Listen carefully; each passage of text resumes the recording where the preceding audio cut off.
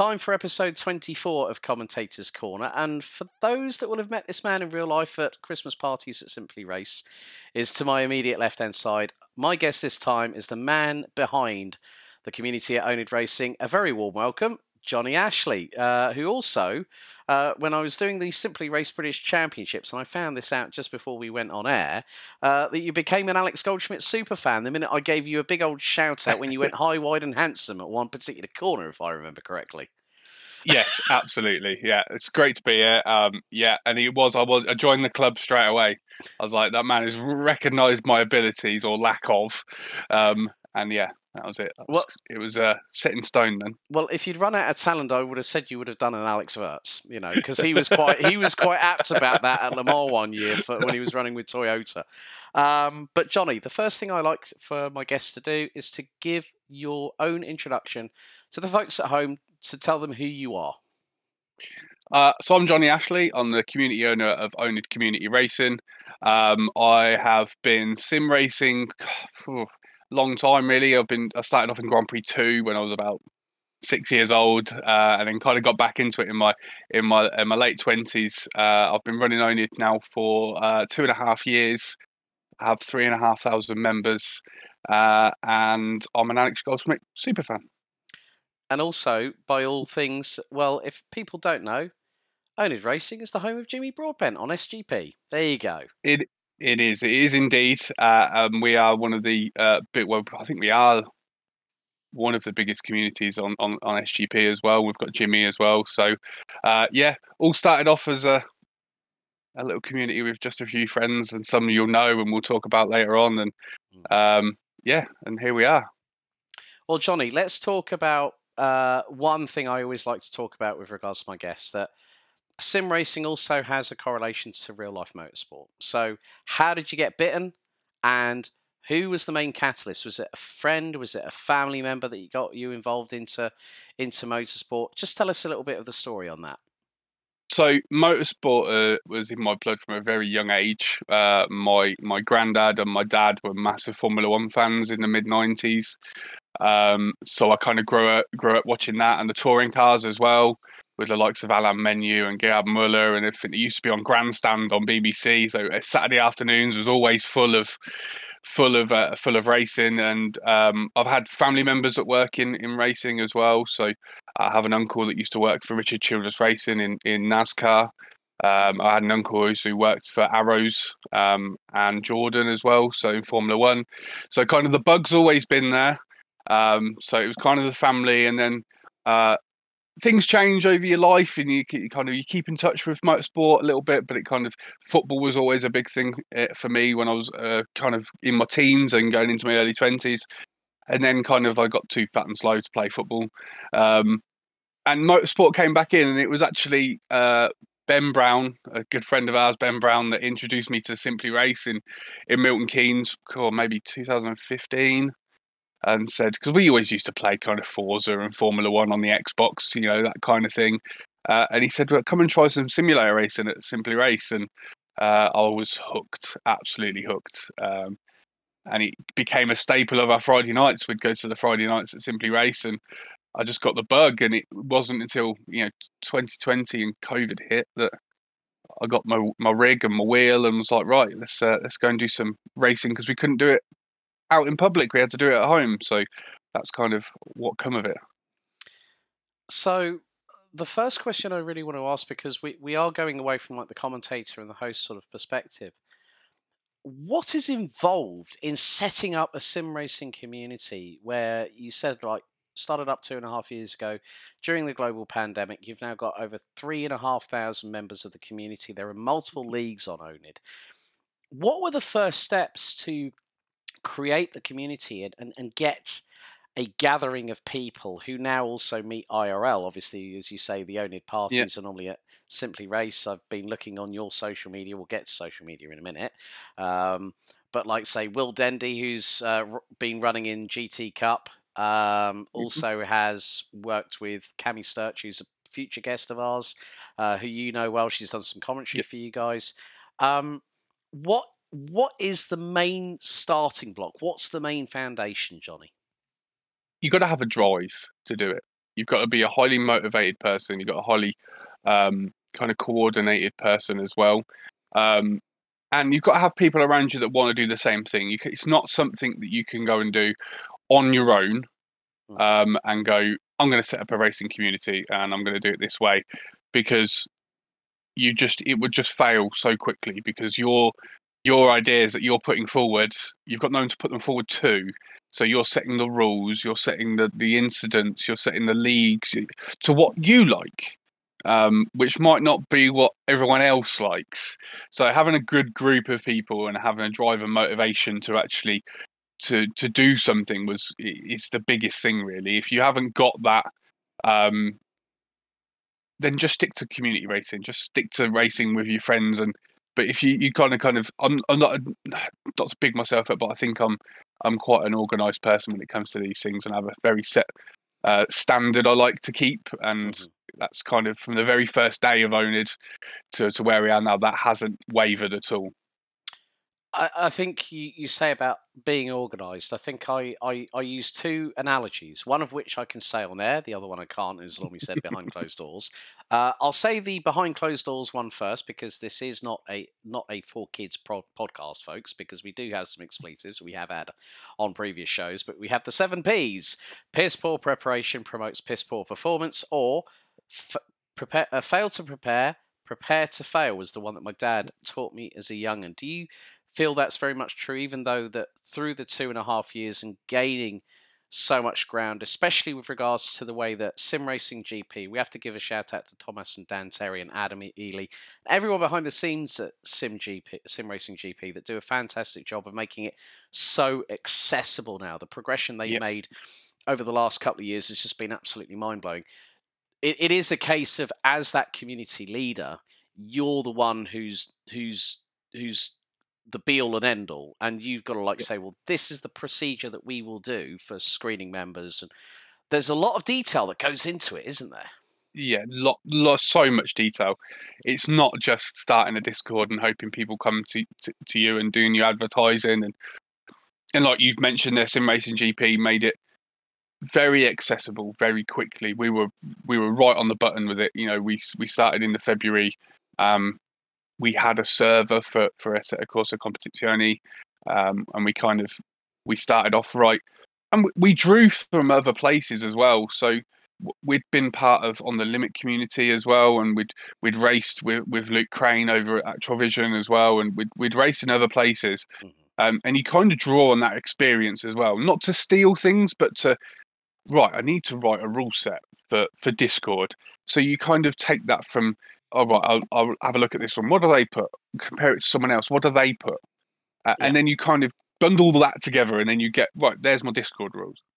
And then you do the same with, league rules, and you draw from experience of others as well. And it's really quite difficult to get that all set up. But once that's set up, that's kind of your foundation for your community, and that kind of never changes. It might get tweaked here and there, but that's your foundation really to get going and kind of put that foundation in for you to be able to then grow and do more events and go from there.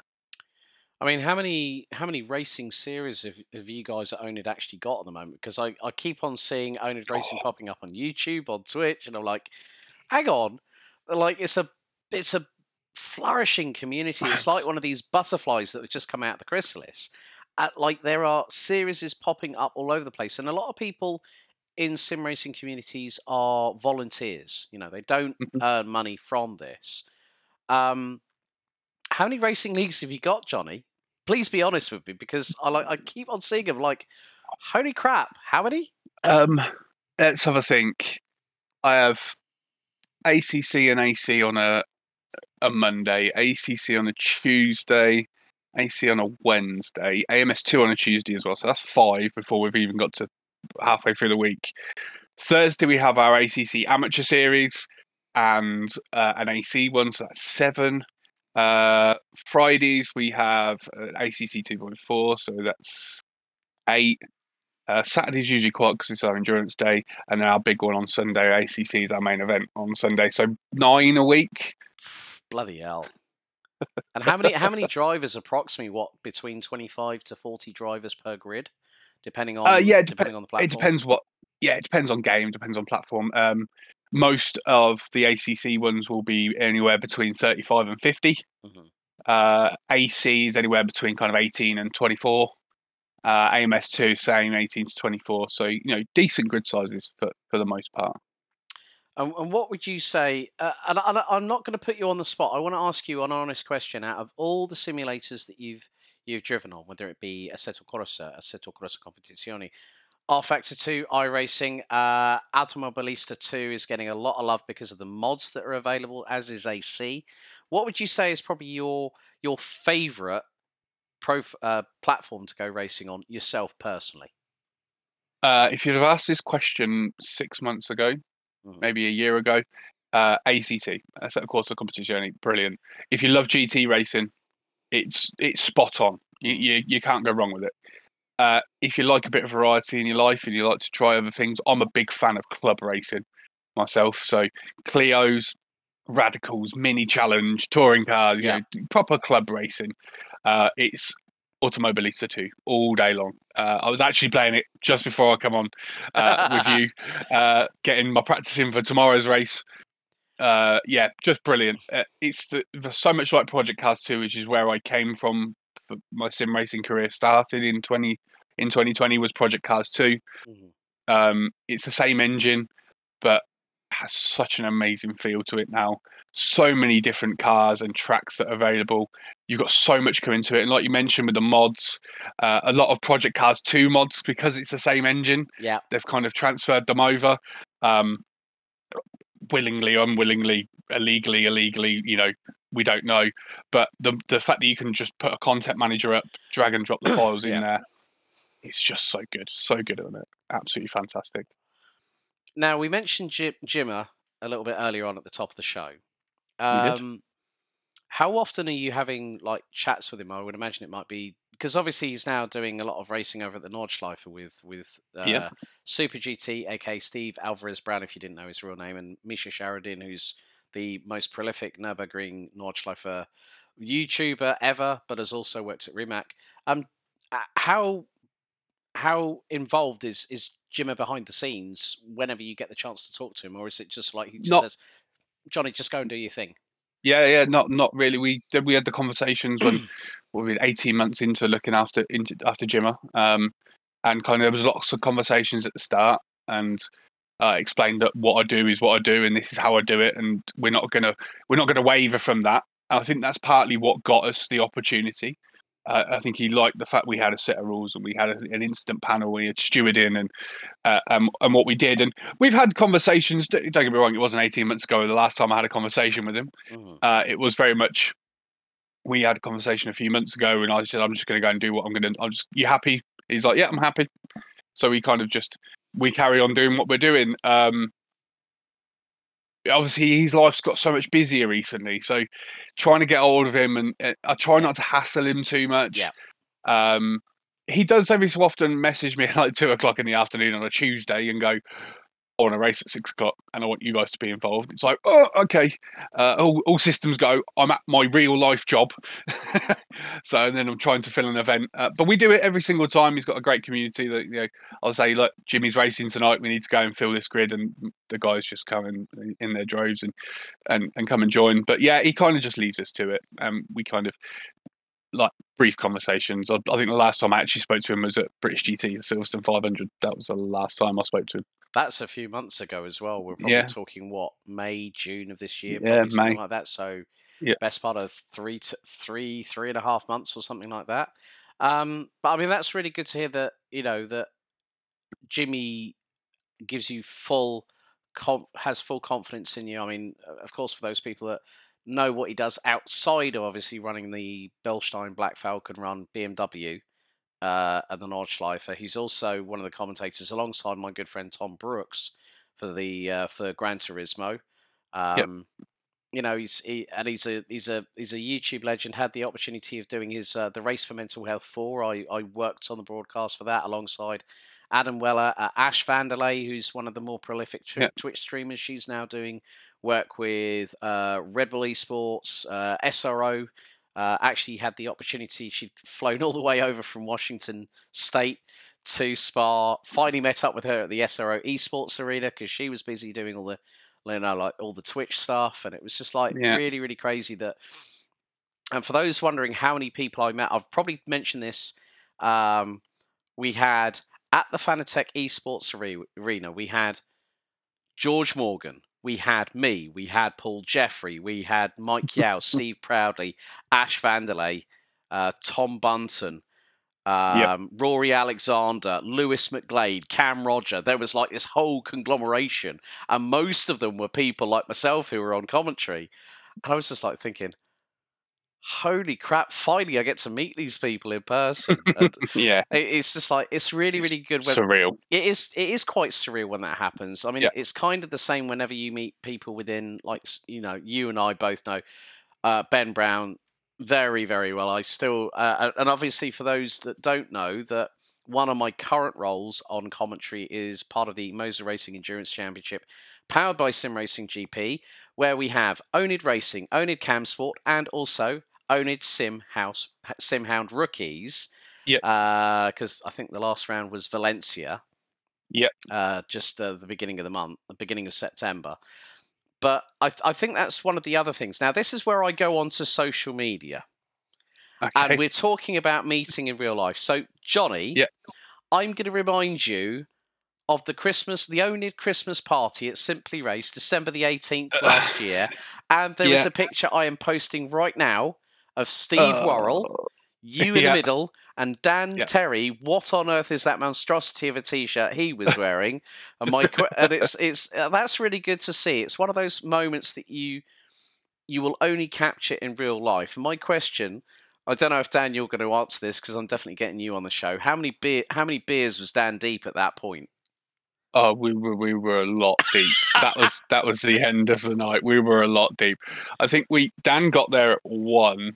I didn't get there till kind of 2:30. This was the pub before Simply Race. Simply Race wasn't booked till 7. Right. And I knew it was going to be a bad night when we were doing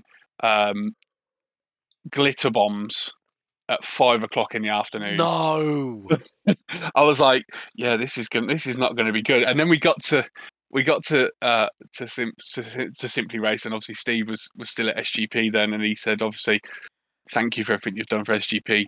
I'll buy all the guys a beer. So we all had a beer there, and then he just kind of sidled up to me and was like, you can just drink on the tab, don't worry about it. Just, thank you for everything. So I stood, you know what Simply Race is like. I stood behind the counter with Grant, and I was just drinking beers, just taking them out of the fridge and drinking beers quite a lot. Yeah, I mean, that is why I always look that there's got to be one moment, and that moment stood out for me because it just goes to show that it's nothing about community, folks. It is about people. We're all human at the end of the day, aren't we, Jonny? It's all about the fact of Dan with the biggest Cheshire cat grin on his face. There's Steve with a smile, and there's you in the middle, like going like, "Come here, boys," like bro hugs, on the podium at Simply Race.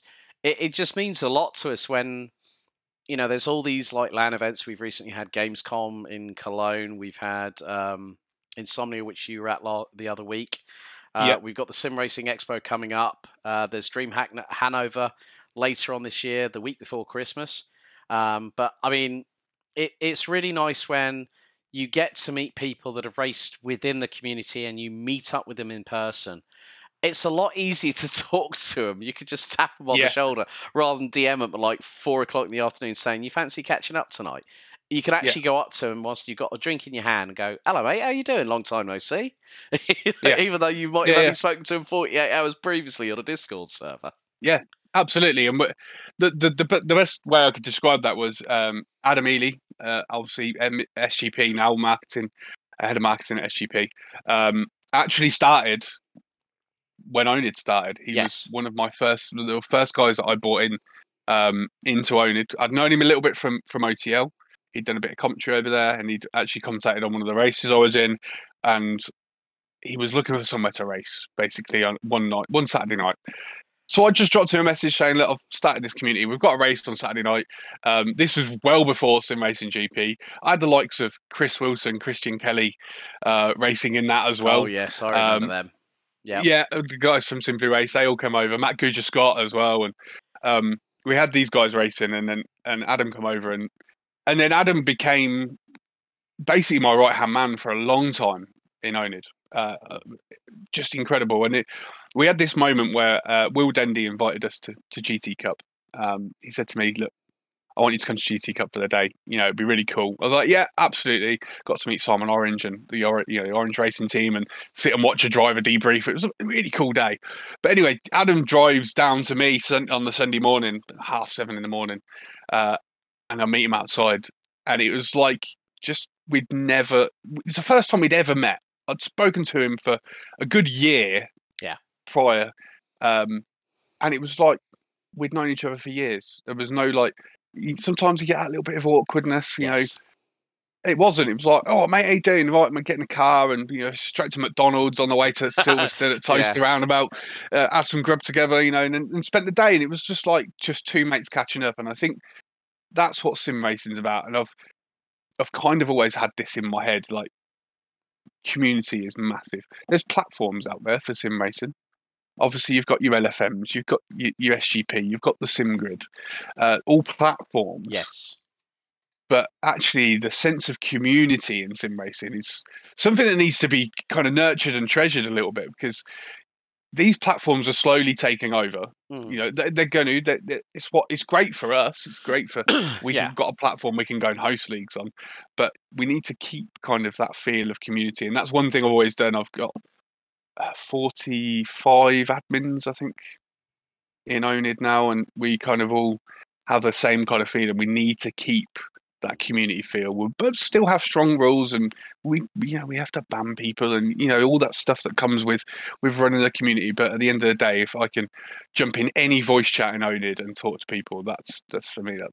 I think the sense of you join a voice chat in oNID, and they're like, "Oh my god, the boss is here." And everyone goes quiet, don't they? Yeah. Everyone goes stum, and you're like, "That's all right, guys. Don't worry. I was just coming in to see how you're all doing. Just a quick catch up." Exactly. Because they always think that when the boss man jumps in a Discord chat and it's a voice chat, they go, "It's trouble. Oh shit! What have we done wrong now?" Like instantly, absolutely. They think the worst after what has been like, let's say, a positive couple of weeks, great racing. Everyone's enjoying themselves. More members are joining the community. So, Jonny, as you said, you mentioned, and I'm going to pick up upon this, is that running oNID is a full-time job, effectively, with the amount of hours that you put in. But what is your actual full-time job outside of the community? So I'm a materials buyer for Barrett Homes Northampton. That is my actual job that I get paid for, and I do 8:30 till 4:30, or 8 till 4:30 every day. That is a full-time job. Something I've aspired to as well. I've done many jobs over the years. I never really quite found my calling. And then I kind of went and worked for Jewson, the merchant, and kind of learned about materials. And I got an opportunity to work for a house builder, and it was a no-brainer. And I got that job. Been there 2 years now, so I really enjoy it.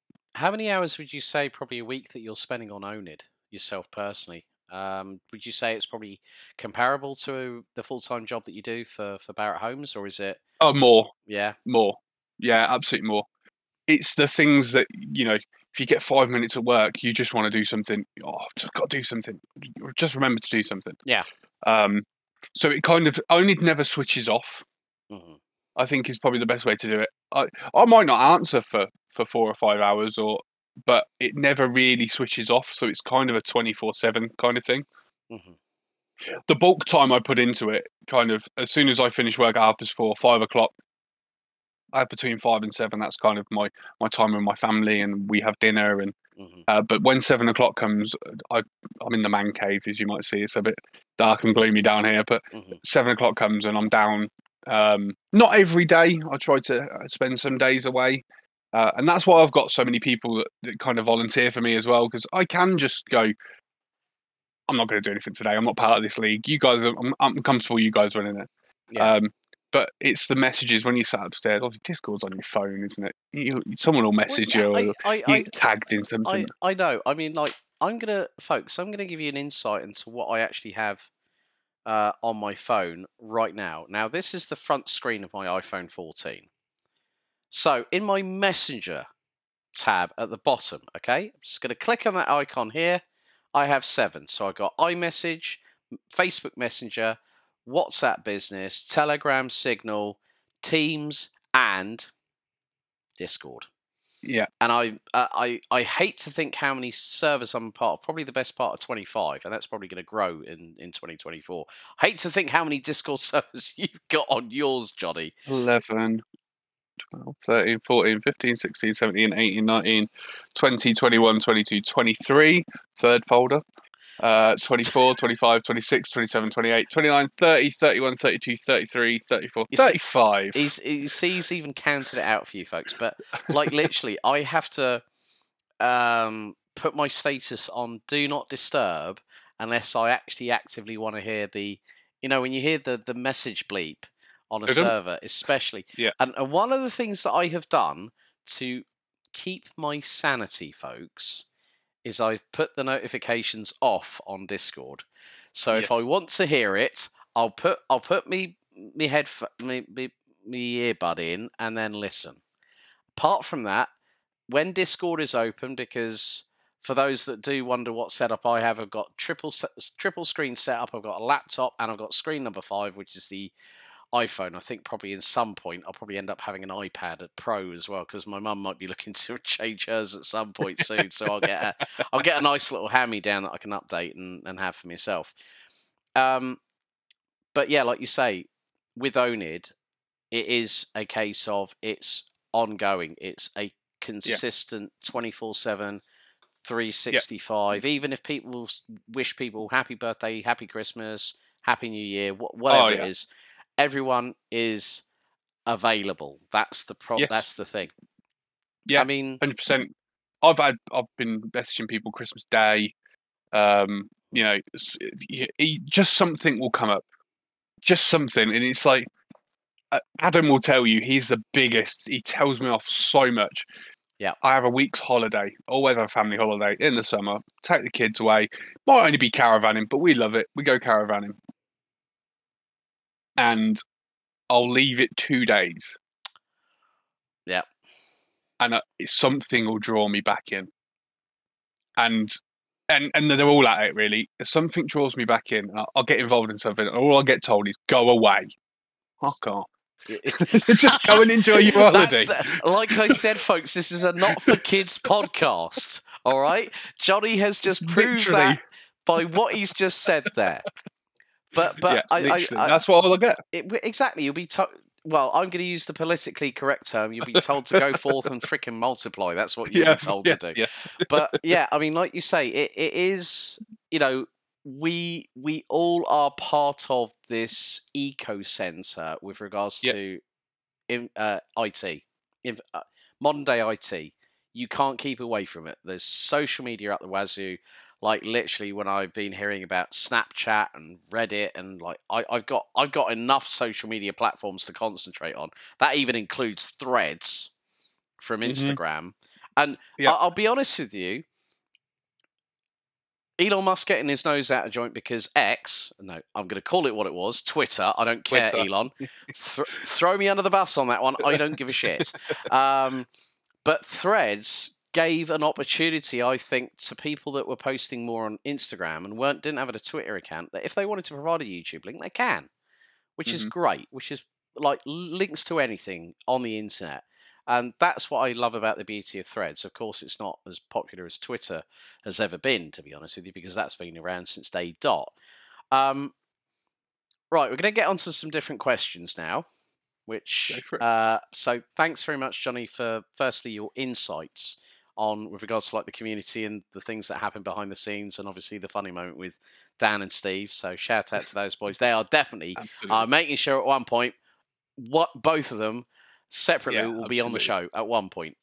What was the first ever motorsport event that you attended in person? And do you remember when, where, what racing did you go and see, and who did you go with? Yes, it was I think it was the 99 Silverstone Formula One qualifying. Oh, I think it was 99. It might have been 2000. I went with my dad. Hmm. Got tickets for my uncle, who was at Arrows at the time. Yep. Uh, Damon Hill was at Arrows, if I remember rightly. And I was a massive Jordan fan because it had the buzzing Hornet livery. Yes, because the thing Jarno was, Trulli was in the car. I oh remember, I was a God, massive fan. the man that was coined as many having many trains behind him. It's the Arno Trulli train, and that is Yes. an analogy I use in any kind of predominantly when it's senior road tax out on track. You've got 36 drivers. You've got about gaggle of 12 and go, it's not the Arno Trulli train. It's the so and so train now, which is Yeah. like everyone just goes as soon as you mention the word Jarno Trulli and train. The amount of people that come up to you and go, I remember when people used to say that on commentary in Formula One. I said, yeah. Because for those that don't know, tobacco sponsorship in the UK at that point was Stopped. banned. It was. Was I banned. think, if I remember rightly, the year before it was the gold Benson and Hedges car, Yes, it was. and then it was originally the Benson and Hedges, but it had the nose cone on the front with the Hornet. Yeah. But then it got banned, and if I remember rightly, that's when it became Buzzing Hornets instead of Benson and Hedges. And it also had a snake mouth at one point on that nose cone as well. Yes. So Yeah. Benson and Hedges got replaced with Buzzing Hornets on the front of Eddie Jordan's cars. And I still remember when, what was it? It was Damon Hill and was it, I can't remember, was it Heinz Harold Frentzen when they got that Frentzen, 1-2 yeah. at Spa? Yeah. And In the race that was ridiculous. Yes, in the race that was ridiculous. And Damon went on the radio and said, I think it's probably better for everybody else that we stay where we are. Yes. Which was the right call. And that was the only ever 1-2 for Eddie Jordan through his run as a team principal. That's pretty cool, though. 1999. Yeah. God, those were the days. Those were the days when they used to. I think there might have been one before, or it might have been after. But do you remember when they used to do the Autumn Gold Cup at Silverstone? Yes. And this was before the Walter Hayes Trophy, which is normally Formula Fords. The Autumn Gold Cup. Oh my goodness me! I remember. Yeah, I never went to one, but I did see I highlights did. of one. Yeah, you used to get all kinds of things: Mini Cooper racing, Formula Fords, F3000s, all the classics. But I definitely went to an Autumn Gold Cup, but I was only, I think I was 10 or 11 when I went to Formula One. I only went to the Saturday because my dad took my granddad to the race. So I only went to the Saturday. I remember it raining as well. God, did it rain? And I'm pretty sure it rained and dried up and Coulthard got pole. I think you're right there. I think you're right. I think on it was that, front. that was the year I was there. Good old DC. That would have been in his McLaren days. Yes, the West. Well, I don't know if it was West then, because wasn't West? Yeah, well, because tobacco? they had David and Mika on the side pods because he was teammates with Hakkinen. And then we had the same with Kimi as well later on, when that man joined alongside a certain Juan Pablo Montoya. Yes, back in the day. Yes. Yeah. Right. Next question, buddy. Favorite racing drivers. Who are yours? Should we go by discipline? We can do. The floor is yours, Mr. Ashley. That's a tough one. That is a tough one. Formula One. Mm-hmm. Jenson Button. Oh, good call. Massive fan of Jenson. He was the last when he won the championship with Brawn. I think it was the last Formula One season that really interested me. I kind of went off it after that. You know what? I'll be completely honest with you, Johnny. After Senna passed away in '94 at the San Marino Grand Prix, when we nearly lost Rubens Barrichello. Let's not forget that. Yes, weekend. we did. Yeah, that was horrific. That was with the old red and blue Jordan, if people might remember, when he whacked the barriers. Then we lost Simtek's Roland Ratzenberger through Aqua Minerale at 200 miles an hour, folks. 200 miles an hour. Through qualifying, who was his teammate at the time? A man I know very, very well. The man who's behind Brabham Esports, of course, David Brabham. Yep. And then we lost Ayrton within the first 20 laps of the race, going through the when Tamburello was a sweeping left-hander, not the triple apex, that we see now. Very, very different corner. And for those F1 historians about you as well, you'll have known that Gerhard Berger had a massive prang there and his car He caught did. fire. Yes, I remember it. I do Mhm. remember it. Yeah. So yeah, kind of Formula One. I just can't watch it now. No, that's fair But enough. Jenson Button's definitely up there. And it kind of that crosses over because obviously he did Garage 56 this year. Oh, In NASCAR. with the Hendricks NASCAR with Mike So Rockenfeller and Jimmy Johnson. Oh, that car sounded I'm awesome. I'm a huge NASCAR fan. Yeah. Absolutely huge NASCAR fan. So there's so many legends in NASCAR, and that's kind of where all my favourite drivers kind of sit. Dale Earnhardt Jr.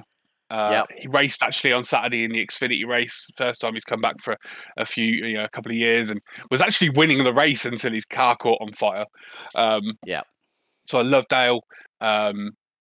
Obviously, because of my uncle working for RCR, Richard Childress Racing as well. Yeah. So we kind of had Clint Boyer was always a bit of a legend. He used to have the Jack Daniels number 7 car. Oh God, yeah, brilliant.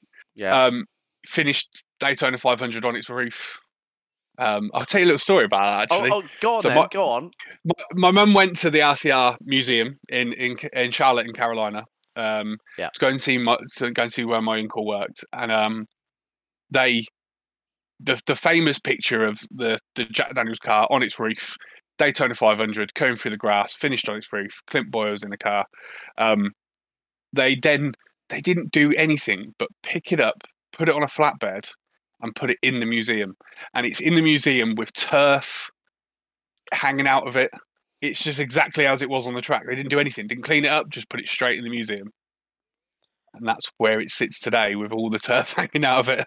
It's a bit like with Audi and their LMP1 cars at the Ingolstadt Audi Forum, which I had the fortune of. It was 2018, and I just finished my first full season as the commentator for the Rotax Max Euro Trophy, and I decided, well, you know what? I haven't had an opportunity to be. I hadn't been to Germany in, get this, folks, 24 years. 19. I did. And there's something I haven't really told many people about, is that for my work experience at secondary school, I did an international work experience. So I ended up working in Hamburg for 2 weeks at an electronics stroke radio record store, which was called Schauland, which had one of those sort of like console game, like ghost characters as part of the logo. Yeah. And everything in the top 50 Hitparade included David Hasselhoff with a dodgy, flashy codpiece on it as well. But yeah, I mean, I decided, you know what, it's my first time in Germany for 24 years. I've always wanted to go to Ingolstadt and to Munich. So I wanted to visit the Audi and the BMW Welt, Audi Forum and BMW Welt in one day. I nearly accomplished it. The only problem is that BMW decides to close the BMW Welt on a Monday. And my flight was Monday night.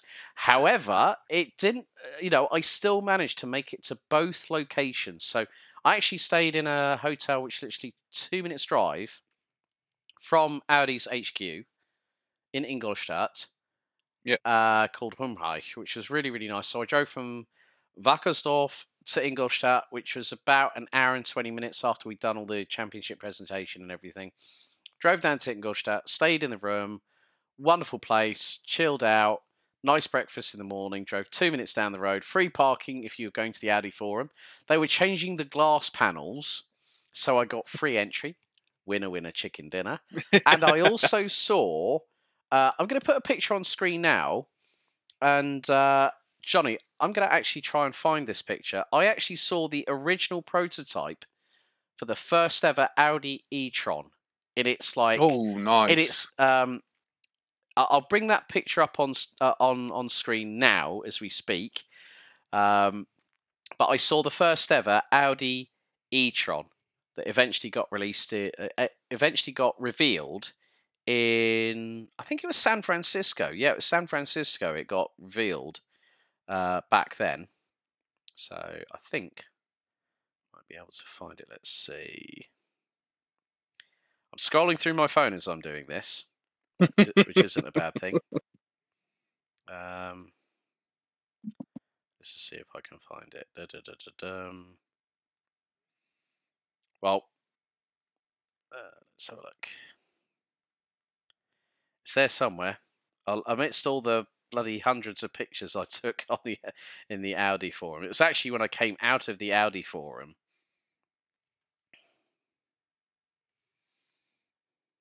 Oh, wow. Yeah. Nice. So Jonny has just seen that picture whilst I've kept it up on screen. And that was on the 1st of October 2018. So that is nearly 5 years ago to the day. Wow. It's really, really weird. And that's at the point of recording this episode, folks. Yeah, so I ended up going there. And then I ended up having lunch in the restaurant. So I had a traditional currywurst mit Pommes with mayonnaise and as a traditional Bavarian drink. But it's also known all across Germany called Spezi or Mezzomix, which is a combination of Coca-Cola and Fanta. German creation. Yep. And it is a bit like Marmite. Either you love it or you hate it. My niece tried it when she went to Berlin for a school trip earlier on this year. Hated it.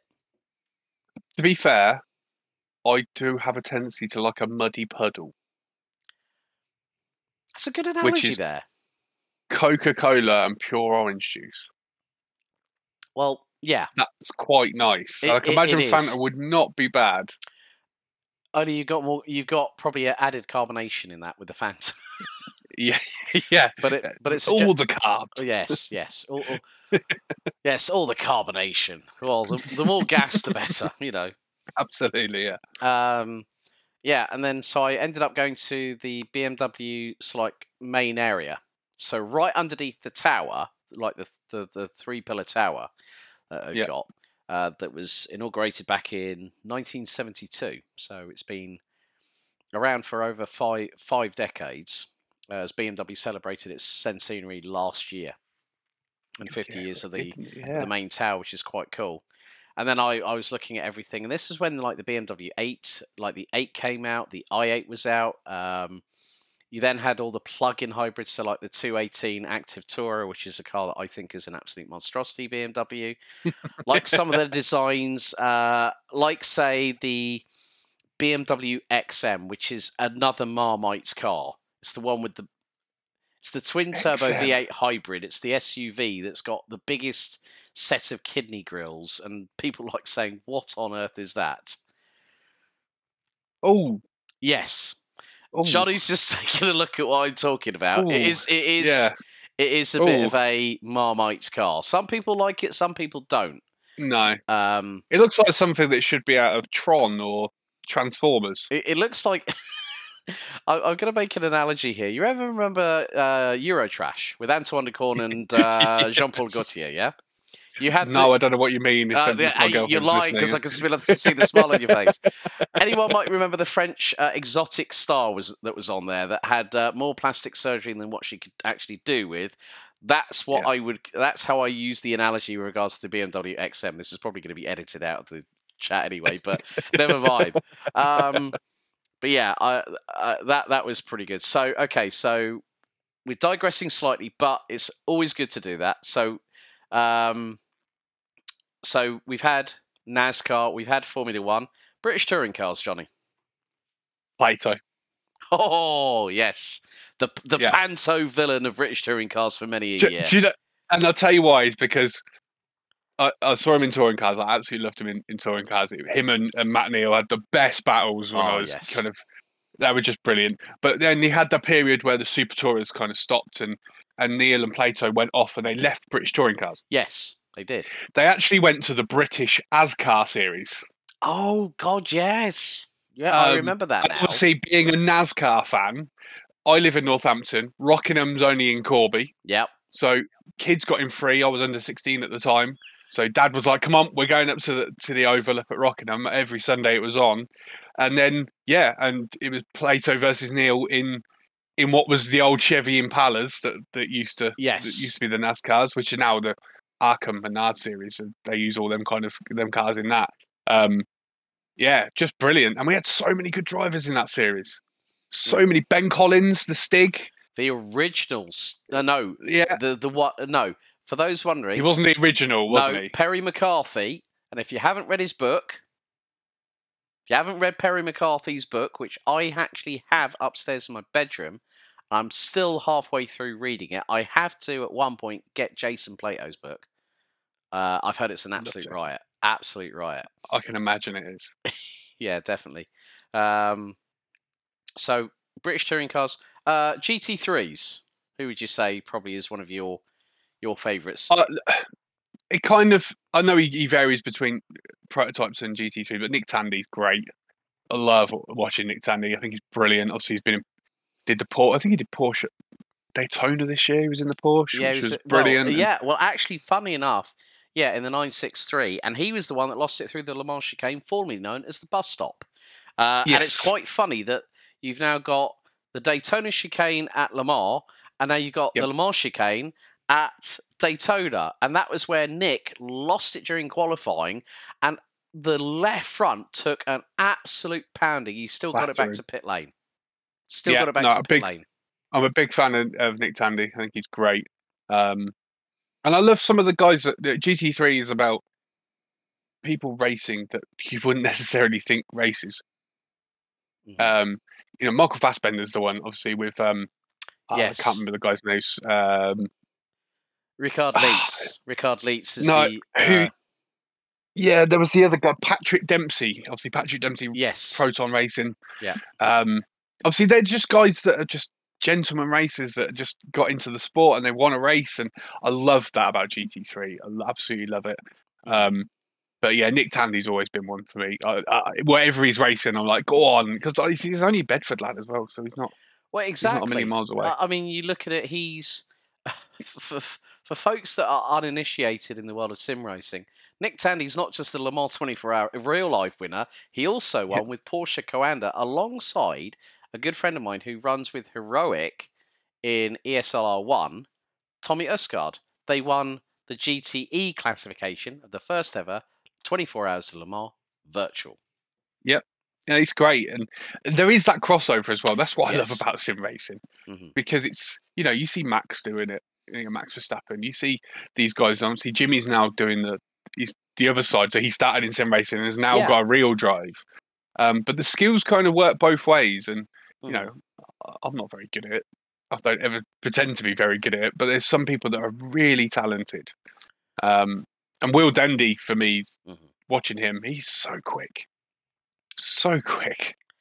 I mean, let's actually get onto that that point where when you look at how people were laughing about a few years ago, like say the late 2000s, when a certain project run by Darren Cox, GT Academy, came along, and then you've got all these people such as Lucas Ordonez, Miguel Faisca, and of course the biggest name that really made an impact out of that program, Jan Mardenborough, whose story is now being told through I would call it more of a biopic as opposed to a biography film about him, Yeah, Gran Turismo, yeah, because there's it's really interesting about because I've watched the film. I am going to give my honest thoughts on a review at some point when I get the opportunity to try and traipse through all the prep work that I've got to do, all the podcasts that I'm recording, which are edited and being put onto the respective audio platforms as well. Um, but funny enough, there are two links that indirectly connect me with Jan Mardenborough, and I'll share them with you. His dad used to play for two football clubs, one of which is Cardiff. I have right. family in Penarth who live 20 minutes away from Cardiff Central. And the other one was Colchester United. Colchester, 20 minutes by car from me, where I live. So there's an indirect correlation. But to see a kid who was doing mechanical engineering at Cardiff University and then decided to, one summer, go for the opportunity.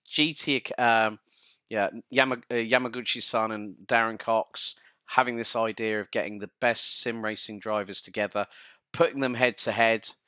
Jan really exploded onto the scene. He then went over to Japan, raced in Japanese Formula 3, raced as a Works GT 500 Super GT driver in the most iconic of Nissan Skyline liveries, the Cow Sonic livery, which still is used to this very, very day. Things like that, where it really gave us an idea, an understanding that you can put a sim racer into a real life car, and if they've got the nous, then they'll do it. Jan, Lucas, both have got podiums, especially at Le Mans in LMP2. And then you look, like you said, Max Verstappen, a perfect example. The man who's on course to win his third successive Formula One world title is the man that is one of the big guns at Team Redline, who also are back through Red Bull and Verstappen.com, has a simulator in his living room. So when he's not at a track, he's on a sim at his place in Monte Carlo. It just goes to show that when the global pandemic happened, we had all these, these people from all walks of life. We had Sebastian Vettel, Fernando Alonso, Emerson Fittipaldi, all these people jumping into sim racing. It was really wonderful to see how some really, really reacted and got into it. And then there were those that were thinking, you know what, this is just a stopgap. I'm going to have a laugh with this, but I'm going to see how good I actually am behind the wheel of a sim. It really does go to show that now in 2023, we are seeing more talents coming through sim racing. Like, say, Moritz Lerner. Raced in DTM Trophy, commentated on by Actual Vision, Luke Crane, who was one of my first guests within the first 10 episodes. Tim Heinemann is another example. He's gone from sim to DTM, and he's running with TalkSport WRT in the Porsche against the likes of Kelvin and Shelvin van der Linde, Mirko Bottolotti. There's so many people. Mauro Engel, Lucas Auer. You have a look at James Baldwin. Yeah, Baldwin's another example. Him and Rudy Van Buren, both were the winners of the first ever, the first two, and there weren't any since, World Fastest Gamers. Rudy's been doing Porsche Super Cup. James has won in British GT, fun enough, with Team RGN, who just so happened to be aligned with your favourite F1 driver, Jenson Button, in Team Rocket. But it's really good to see that line that people said there's like 3.5 years ago, people were bluntly going, sim racers ain't worth squat. Like, there was a lot of people having doubts, and now we have that. I wouldn't say that we have that luxury, you and I, or a lot of people in the community, but we have that viewpoint whereby that line is so thin, that line isn't going to exist in a few years. Probably not even 18 months. No, absolutely. And I actually think sim racers that will have the opportunity to transfer over to IRL racing actually are better mannered than some of the guys that Will Dendy is the prime example. And I'm going to tell you this little story about Will, because obviously Will's very quick, races GT4 for Orange Racing, looking to get a GT3 drive next year, so that should be great. He races in real life, comes to do leagues with us, because obviously we all know Will, and Will's a great supporter of us. Will does something that he thinks is acceptable in real life and probably wouldn't be punished for, but actually in our rules and regulations, he got a heavy penalty. Yeah. And he's like, well, I got called to the stewards for that. Yeah, because you can't do that in sim racing. It's, you've got to be kind of, there's a set rules. So actually, when the sim racers go to real life racing, it's like, they're a bit more aware and a bit more honest than you probably find some of these older gentleman club races that are a little bit more get your elbows out, touring car style. Exactly. So yeah, there won't be a line soon, like you said. There won't be a line. There'll be crossovers galore. I hope that oNID still exists to see it, and I think we will. As long as my passion's still there and I can still drive it on and things go our way, I think we'll still be there and we'll see it through to to wherever it may be. I've not got any plans to kind of hold back anything. Hmm. Um, we'll just go with the flow and go with the times and see where, like you say, when that line disappears, see where we end up and what we can do from there. Exactly. Right. Next question. Have you ever been starstruck when you've had the cat in the headlights moment, when you've met a racing driver or you've met a personality, say maybe in person within the sim racing community that you've gotten on well with? Have you ever had that moment where you've had the cat in the headlights minute? Um, yes, but not within sim racing and Okay. not within the racing world. Um, Obviously, I met Jimmy for the first time in May, which was that was cool.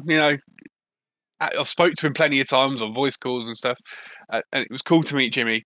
But I've never had that moment with racing. I don't know. I've musically, I have. Hmm. I had a very amazing moment because I love music. Music's a big passion of mine.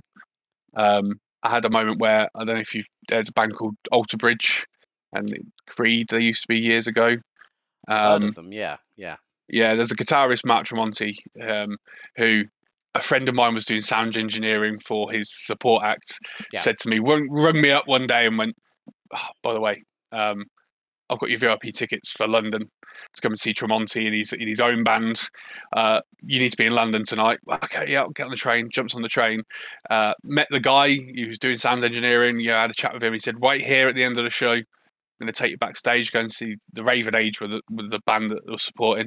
Go and hang with the Raven Age lads." I was like, "That's brilliant." He said, "And then we'll take you in to go meet Matt Tremonti." And I kind of was like, "Okay." And then, yeah, walked into his changing room and I had that moment of like, that's like my guitaring hero. I've listened to his music since I was like 11 years old, Yeah. and here I am at 25. Like, oh my god! It's like the holy shit, this is happening moment, Yeah, isn't it? yeah. Absolutely, I, absolutely.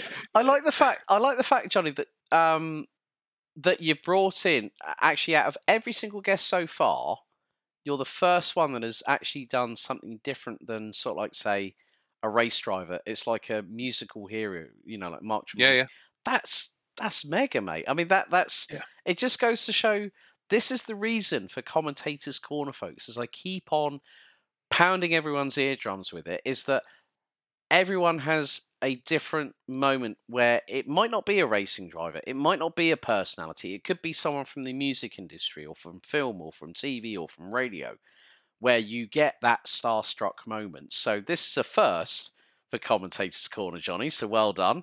And Sweet. that's another tick in the box. Um, but I think we've got three more questions before we wrap things up.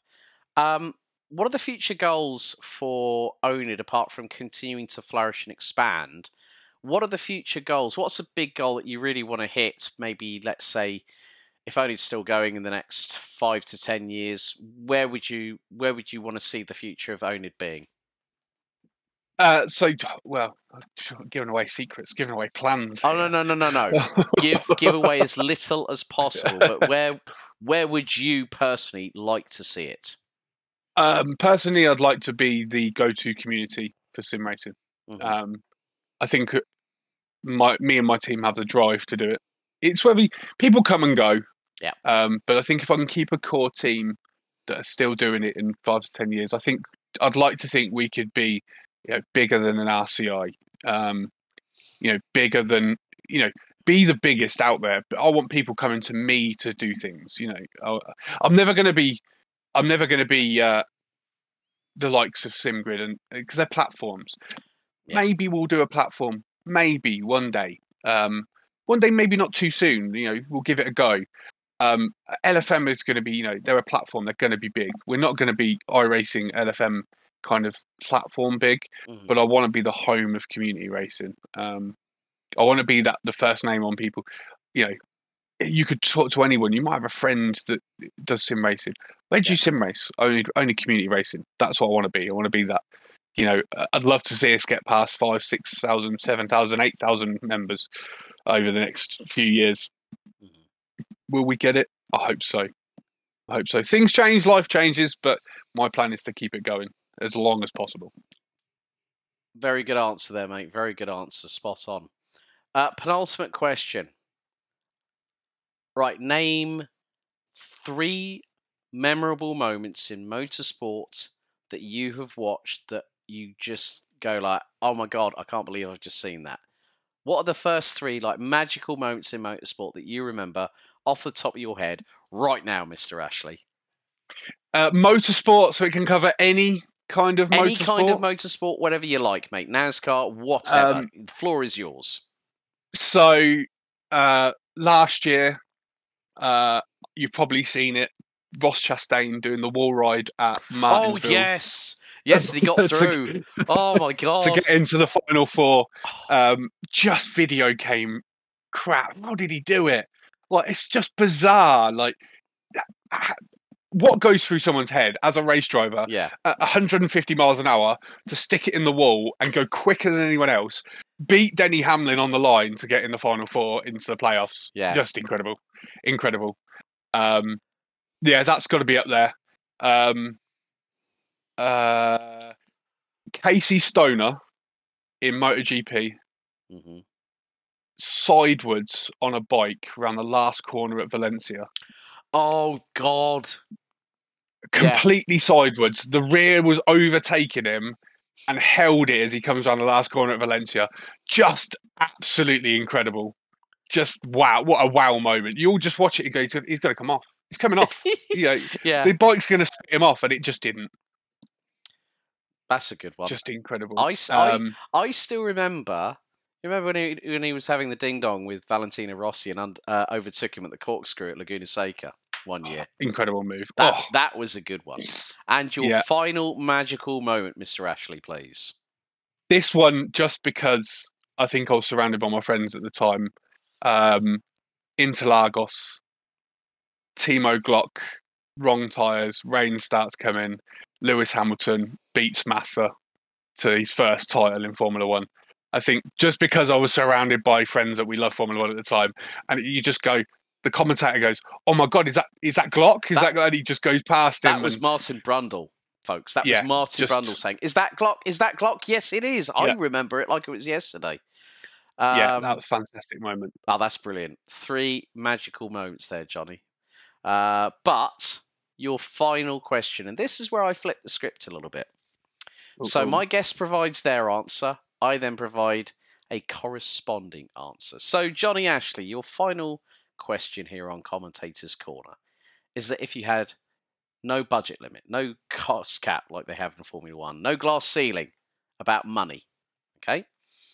You have a choice of which circuit you can drive a car, be it road or race car of your choosing. Tell me what car you would pick, where you would drive it, and why. That's a really tough question. It gets every guest thinking. That's why I always like to end it on this one. The track is easy. Go on. Watkins Glen. The full one with the loops, or the short one? the short version, but still has the bus stop. So instead of going, when you go out the bus stop, you go right and go down the hill. You just go right back on yourself, back to the last couple of corners. Okay. Yeah. Car.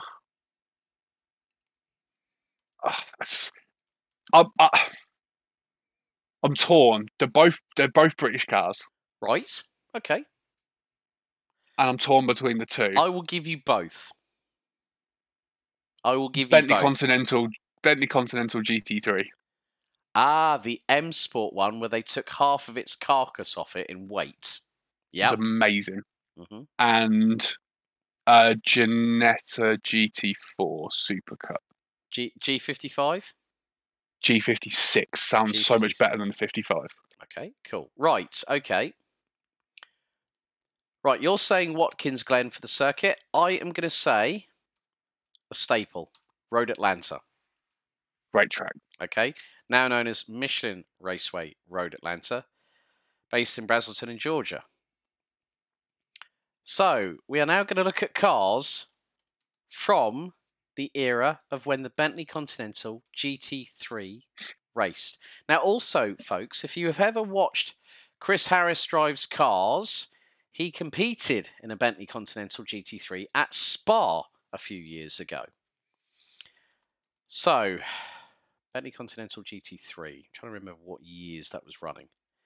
2015 to 20, I think it finished in 2021 was the last time M Sport. Yeah. So you look in 2018, I think was the new version, which is the run with a really big grill on the front. Looks amazing. Yeah. Okay. So